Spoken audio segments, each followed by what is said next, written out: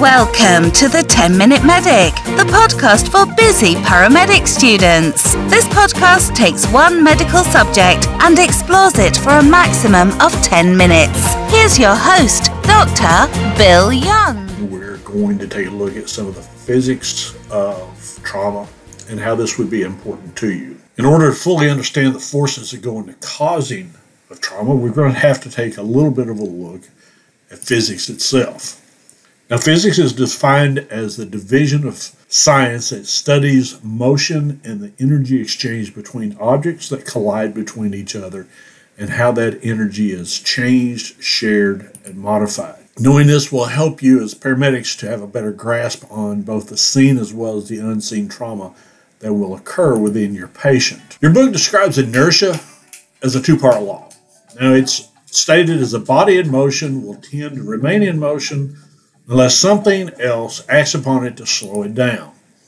Now, the reverse is true as well. If a body is at rest, it'll tend to stay at rest unless there's an outside force that forces it to move upon it. Now, this first law is known as Newton's first law.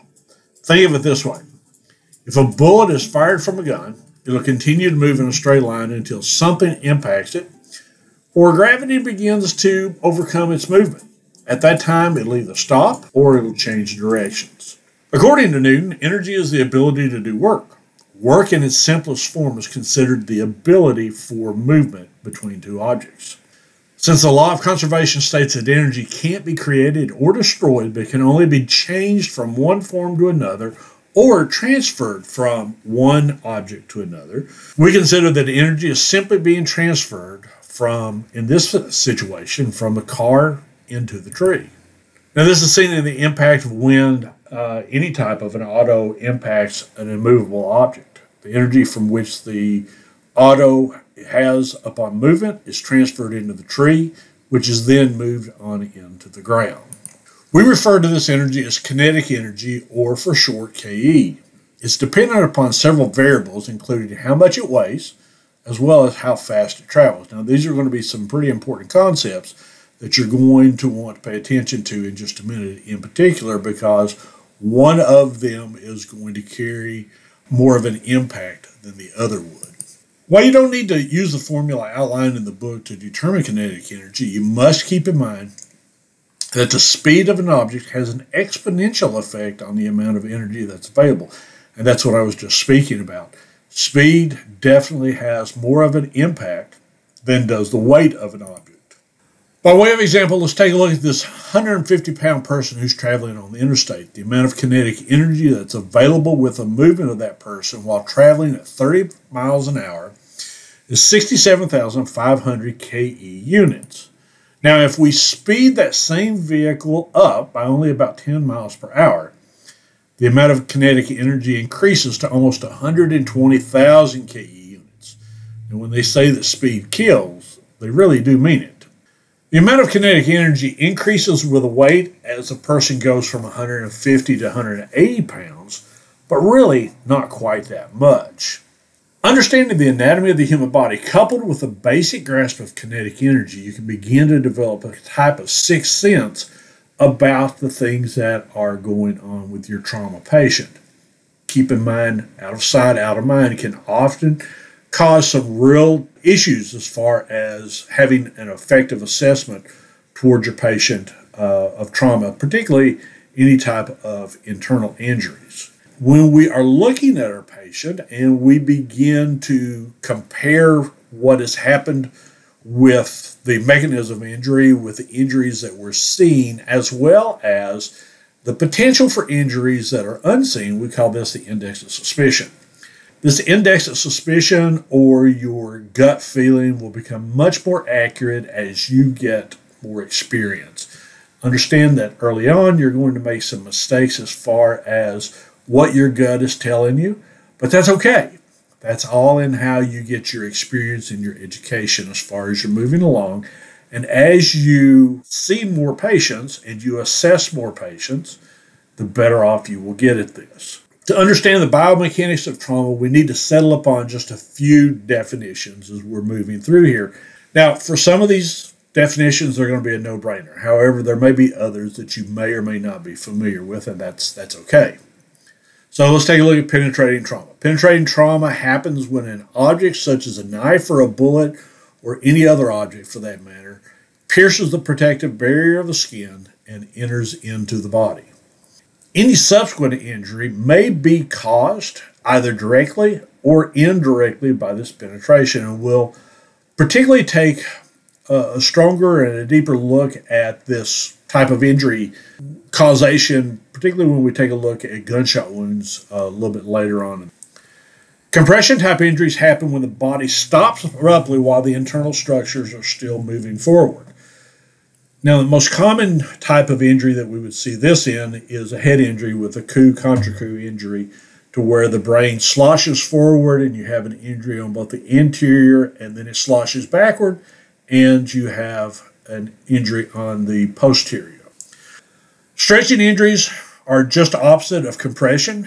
These occur when a part of the body is pulled away from another.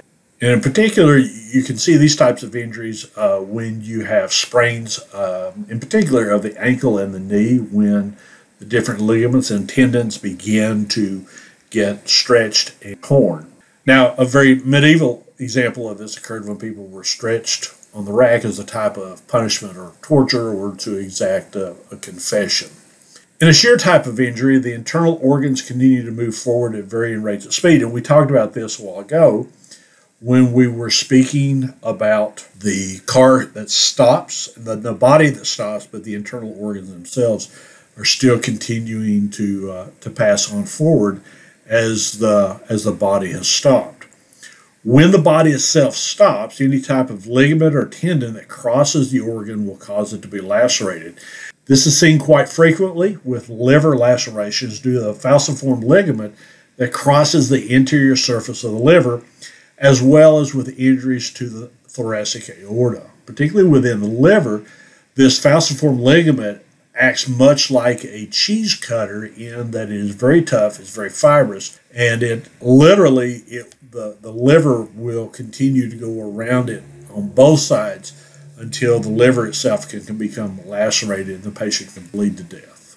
There are 3 phases of a traumatic event that we're going to take a look at in depth here. So, as we're looking at this, within any vehicle collision, there are multiple sub-collisions that are going to occur both within and without of the vehicle. So first of all, we have the vehicle collision itself. Car versus tree, impacts the tree, the car then stops. During this motor vehicle collision, when the car strikes another object, energy is transferred from the moving vehicle to the non-moving object or to the other car. Now that's going to be really important, particularly when we're talking about vehicle versus vehicle type of auto impacts.